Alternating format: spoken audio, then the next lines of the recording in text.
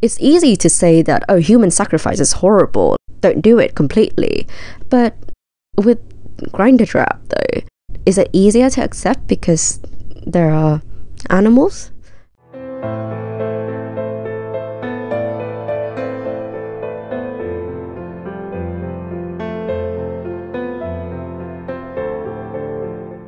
Hello everyone, welcome to Lively Lit by Cham Radio, a weekly literature podcast airing every Sunday. I'm Ha Chang and this is my co-host, Kim. So the topic of today is tradition. Kim, why are we veering towards tradition today? So, of course, tradition is an extremely integral part of everyone and every culture's identity. However, with new findings, new logics, new understanding nowadays, I do think that sometimes we have to consider and re-evaluate our traditions to see even if it is important as a part of our identity. Should it belong to history or should it still remain? So I'm going to start our discussion with an extract from Shirley Jackson's The Lottery. The original paraphernalia for the lottery had been lost long ago, and the black box now resting on the stool had been put into use even before Old Man Warner, the oldest man in town, was born. Mr. Summers spoke frequently to the villagers about making a new box, but no one liked to upset even as much tradition as was represented by the black box. There was a story that the present box had been made with some pieces of the box that had preceded it, the one that had been constructed when the first people settled down to make a village here.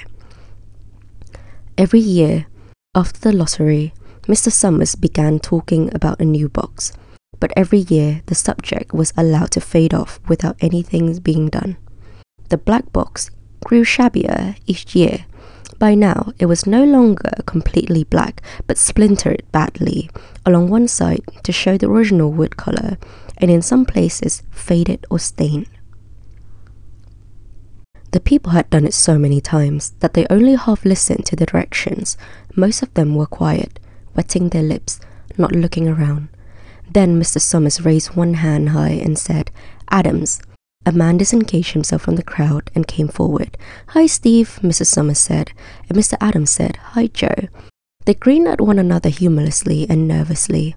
Then Mr. Adams reached into the black box and took out a folded paper. He held it firmly by one corner as he turned and went hastily back to his place in the crowd, where he stood a little apart from his family, not looking down at his hand. "They do say," Mr. Adams said to Old Man Warner, who stood next to him, "that over in the North Village they're talking of giving up the lottery." Old Man Warner snorted. "Pack of crazy fools," he said, "listening to young folks. Nothing's good enough for them. Next thing you know, they'll be wanting to go back to living in caves. Nobody will work anymore. Live that way for a while. Used to be a saying about lottery in June, corn be heavy soon. First thing you know, we'd all be eating stewed chicken wheat and acorns. There's always been a lottery," he added petulantly. "Bad enough to see young Joe Summers up there joking with everybody." "Nothing but trouble in that," Old Man Warner said stoutly. "Pack of young fools." Martin and Bobby Martin watched his father go forward, overdyke Percy. "I wish they'd hurry," Mrs. Dunbar said to her oldest son. "I wish they'd hurry." "They're almost through," her son said. "You get ready to run tell Dad," Mrs. Dunbar said. Mrs. Summers called his own name and then stepped forward precisely and selected a slip from the box. Then he called Warner. "77th year I'd been in the lottery," Old Man Warner said as he went through the crowd. 77th time. "Watson," the tall boy came awkwardly through a crowd. Someone said, "Don't be nervous, Jack." And Mr. Summers said, "Take your time, son." "All right, fellows." For a minute, no one moved, and then all the slips of paper were opened. Suddenly, all the women began to speak at once, saying, "Who is it? Who's got it? Is it the Dunbars? Is it the Watsons?" Then the voices began to say, "It's Hutchinson. It's Bill. Bill Hutchinson's got it." "Go tell your father," Mrs. Dunbar said to her oldest son. People began to look around to see Hutchinson's. Bill Hutchinson was standing quiet, staring down at the paper in his hand. Suddenly, Tessie Hutchinson shouted to Mr. Summers, You didn't give him enough time to take any paper he wanted. I saw you. It wasn't fair. Be a good sport, Tessie, Mrs. Delacroix called, and Mrs. Graves said all of us took the same chance. Shut up, Tessie, Bill Hutchinson said. There's Don and Eva, Mrs. Hutchinson yelled. Make them take their chance. Daughters draw with the husbands' families, Tessie, Mr. Summers said gently. You knew that as well as anyone else. It wasn't fair, Tessie said. I guess not, Joe, Bill Hutchinson said regretfully. My daughter draws with her husband's family. That's only fair. I've got no other family except the kids. Then, as far as drawing for families is concerned, it's you, Mr. Summers said in explanation. And as far as drawing for household is concerned, there's you too, right? Right, Bill Hutchinson said. How many kids, Bill? 3, Bill Hutchinson said. There's Bill, Junior and Nancy, little Dave and Tessie and me. All right then. Harry, you got their tickets back. Mr. Graves nodded and held up the slips of paper. Put them in the box then, Mr. Summers directed. Take Bill's and put it in. I think we ought to start over, Mrs. Hutchinson said as quietly as she could. I tell you it wasn't fair. You didn't give enough time to choose. Everybody saw that. Ready, Bill? Mrs. Summers asked, and Bill Hutchinson, with one quick glance around his wife and children, nodded. Remember, take the slips and keep them folded until each person has taken one. Harry, you help little Dave. Take the paper out of the box, Davy, Mrs. Summers said. Davy put his hand into the box and laughed. Take just one paper, Mrs. Summers said. Harry, you hold it for him. Mr. Graves took the child's hand and removed the folded paper from the tight fist and held it while little Dave stood next to him and looked up at him wonderingly. Nancy next. So, do you make out what just happened? I try to follow, but it's a lot of dialogues. There's a lot of dialogues, and it's hard to follow. But I think there's something that I remember distinctively from your reading, the description of the box. Something about they have been doing this for 77 years, and the box is no longer black. But they keep doing it anyway. And apparently there are two sides of the debate. Someone says, well, you've got to get rid of this. Someone say, this has been going on forever. That's why we still have to do it. And I think there's a really interesting complaint. Somebody say that people ain't the way they were before. Yeah, so the way that Shirley Jackson wrote this, is packed with dialogues and packed with characters, mainly to evoke this kind of crowded feeling of everyone's like trying to chime in. And it's been going longer than 77 years because the old man who is 77 has survive this ritual for 77 years, and he is the one who's saying it's crazy how people want to get rid of this tradition because, you know, lottery in June, August 4th, corn, something like that. But they were talking about how in the north people are starting to give up this tradition. It's something that they do every year. It is a lottery, and essentially it is human sacrifice. So it very much mimics the ancient Athens way of like having a scapegoat person, and there's often ritualistically. This is contested, but some says that they are stoned to death, symbolically chase that evil away by attacking this one person. They are supposedly purging all the evil that permeated the city. And in a way, this is the same. It is a really short story, and we didn't realize at first, like, what is this? What is this tradition? But you just know that it started with a very warm festival-like kind of atmosphere, but then as we carry on the story, we realize just how tense everyone is. Constantly everyone's like hushing around, and they try to keep a straight face. They try to say like, oh, go on, go do it. And they wish it would be over soon. It is an absolutely inhumane kind of ritual, but they just accept it as supposedly a part of their everyday life, even though there seems to be no sort of benefits to it. In the end, it was everyone took the same chance, and once they pick someone, some people get really sadistic, like picking a stone so large. And it has been going on for so long. The thing with the box is that it's so old, people don't even know why they're doing this anymore. They're just doing it because of tradition. And the reason why I brought this up today is definitely because of a very topical issue that I've been thinking a lot about, is the recent Grinder Trap festival in Faroe Islands, where the biggest pot of dolphins recorded in history has been killed. So for those who don't know, it is a tradition in Faroe Islands to kill whales and dolphins, and apparently it just happens spontaneously when anyone spot a pod of dolphins, and they would herd it to the shore. The dolphins and whales would be stranded, and then they would cut the neck of them. It's completely sanctioned by the government, and people of Faroe Islands argue that it is such an important part of their identity, and also because historically this was a sustainable way of farming and hunting. Not farming, but of hunting and eating animal. The scale of this pod this year was over 1,400. It was all killed in one day, that it actually led to violent reaction from global communities, and even the Faroe government had to say that they will try to reconsider this.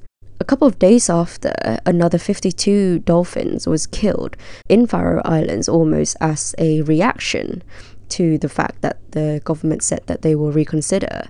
The reason why I chose the lottery is because it makes you realize how much weight a tradition can bear. It's easy to say that, oh, human sacrifice is horrible, don't do it completely. But with grinder trap though, is it easier to accept because there are animals?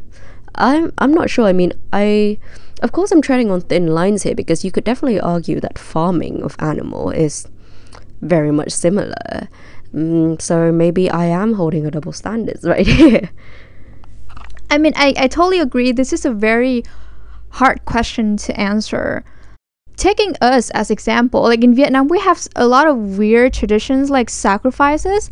I think a lot of culture will do sacrifices in order to ask for blessings from gods and goddesses.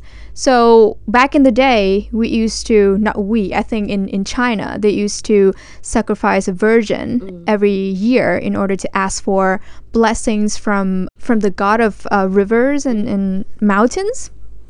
We no longer do this anymore. But like, for example, every month we will have to kill a chicken.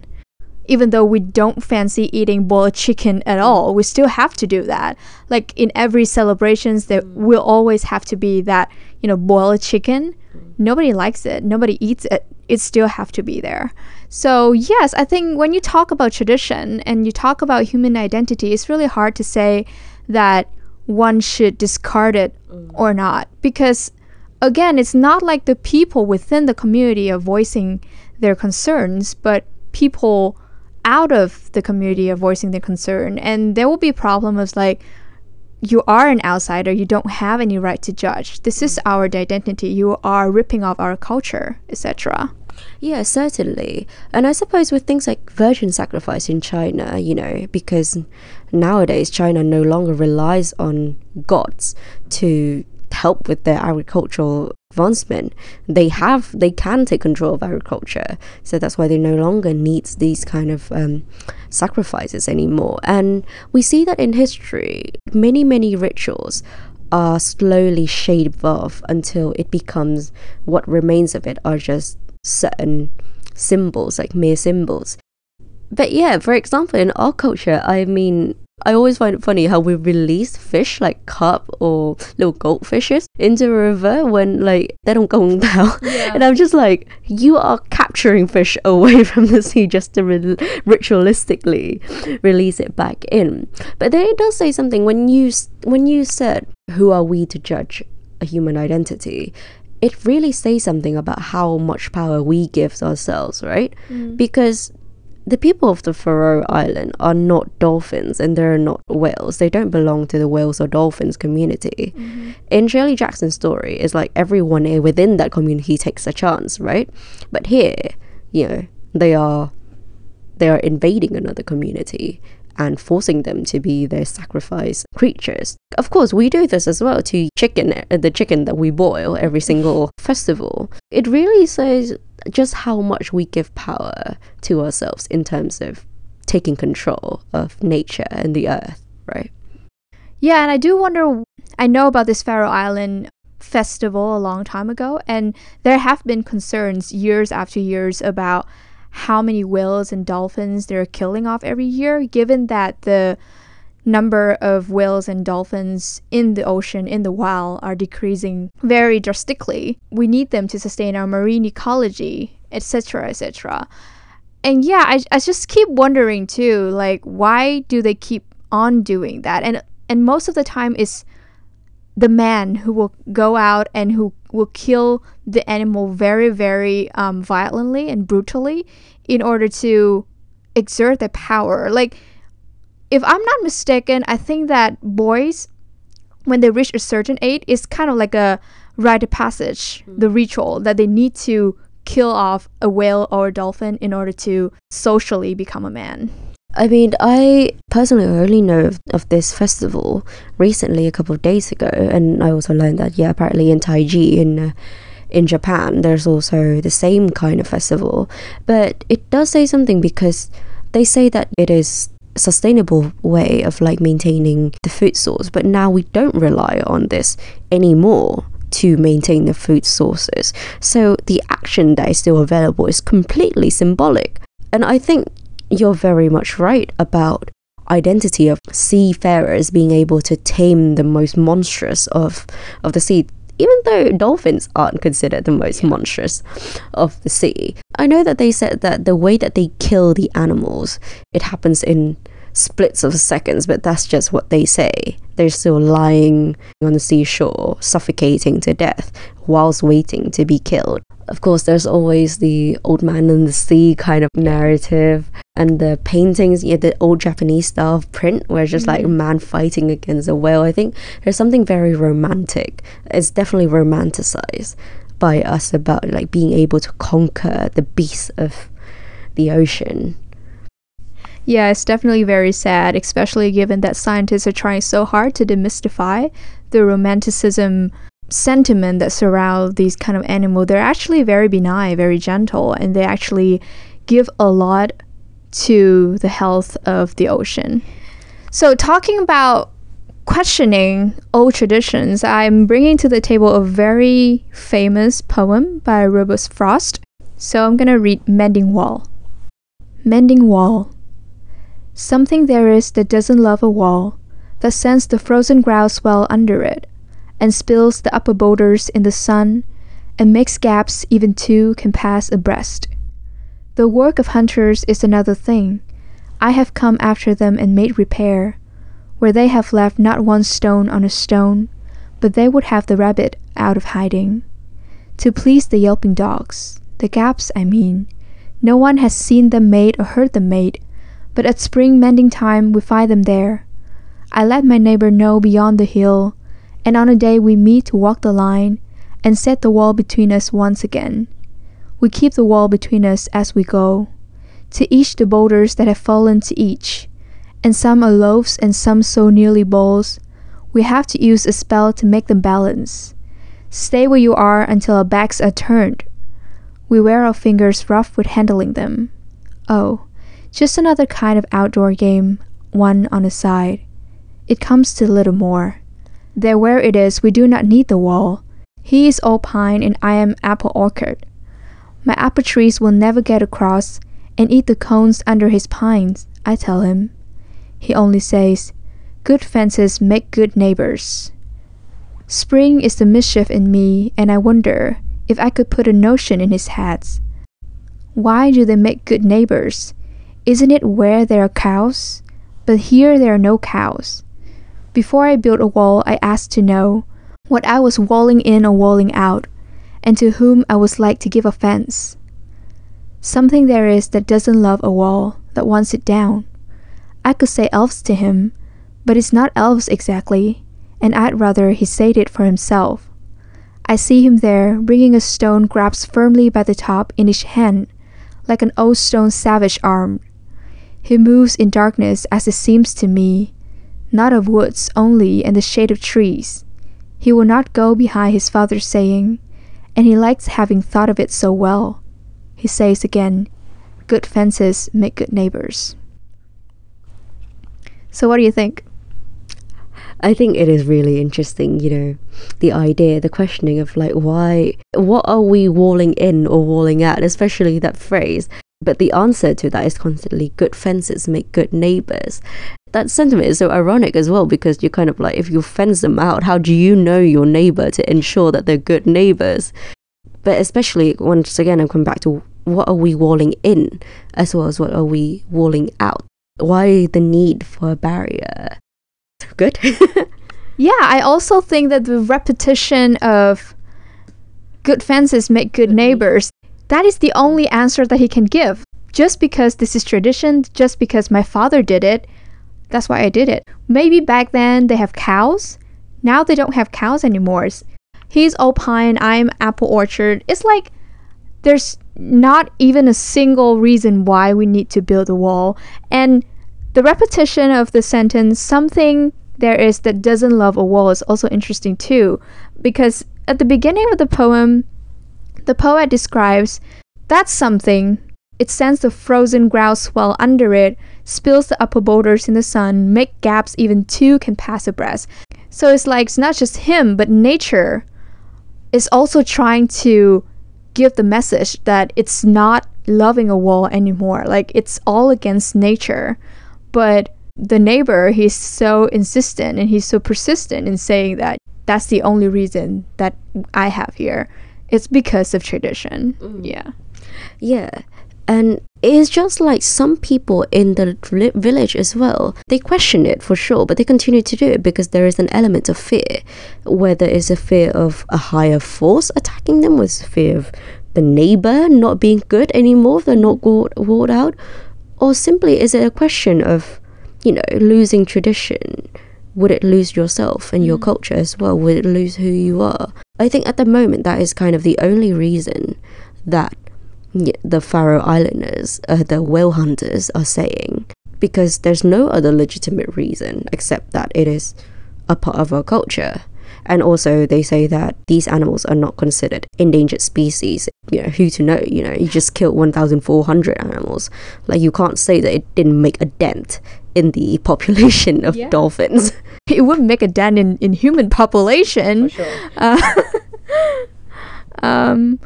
But yeah, it's interesting to reread this poem during our discussion of this topic, because most of the time this poem is read in the context of politics, like immigration, building a wall, especially with Trump administration. And now that we look at it in this light, it feels personal to me, actually, because there are a lot of custom, like the boiled chicken. I keep asking my parents, my grandparents, like, why do we need this? Nobody's eating it. It's not even good. It's hard to make it good, actually. And all of the time, everything that I receive is just like, well, it's tradition. That we have to keep it. If we just do away with all these traditions, what are we left? Yeah. And even my mum and dad, like my dad at the moment, because the last couple of years there's a lot of passage in my family, so my parents have been thinking a lot about mortality and the time that they have left. And my dad recently made a book about the family tree lineage, talking about like life, everything of everyone in our family for a couple of generations. And in the end, there's a section written out all the prayers that we would need to say, as in like a little guide for us to how to do all of these things. And my dad was being meticulous for sure, because he himself is not a highly religious man. I think he sensed that our generation, there's a lot of skepticism and there's a lot of questioning of certain traditions. So he put it in there just so we can, carry on with our lives, not having to remember all of these things. But there is a guide for us, like whenever we need to look at it. We could have it. It's both for convenience, but also there's some sort of like a sense of fear of after he's passed away, he's worried that us, the children, would not be able to uphold all of these traditions. So yeah, in Vietnamese language, there's an idiom called "có thơ có thiêng có kiêng có lành," meaning that it's better to worship and it's better to follow rituals and traditions just for avoiding risk, right? Because there are a lot of spirits floating around. You never know if you don't treat them well and they will take revenge on you, something like that. But yeah, I totally understand that sentiment that your father is having, because even with my parents, I still remember distinctively one time we went to a funeral, in the city, and not long after that we went to a funeral in the countryside. And there's a lot of difference between the way they do funerals, the way they carry out different kinds of rituals you have to do in a funeral. And they feel like, oh my god, it's so much easier in the city. Everything is so simple, so straightforward, and everything is clean cut. You know, you don't have to just drag about whole day doing unnecessary rituals. And I think my parents are feeling that, you know, within themselves, that there are certain traditions that you can just do away with because it's just symbolic. It's just not sincere.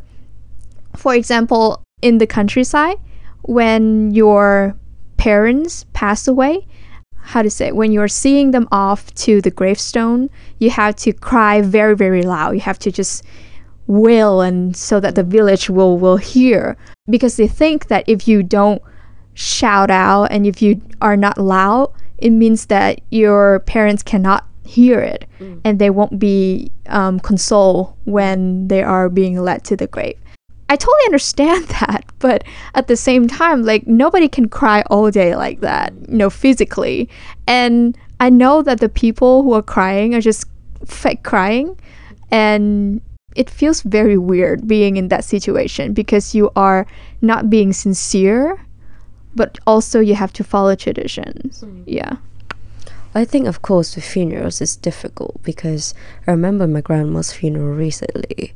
It felt very strange to me because the whole funeral felt like a blur. It does feel like, and I feel a bit sorry for my uncles and my mum and my aunt because they're going through something that is so heartbreaking for them. But instead of mourning, they have to run around making sure the ritual's running smoothly, you know, whereas like you can see it, like they are in so much pain. The wailing, I think it definitely did come from their heart as well. They are wailing because it made me cry seeing the picture of my grandma on the altar. Like, that definitely broke my heart. So I definitely think that when my mom started wailing, it was real.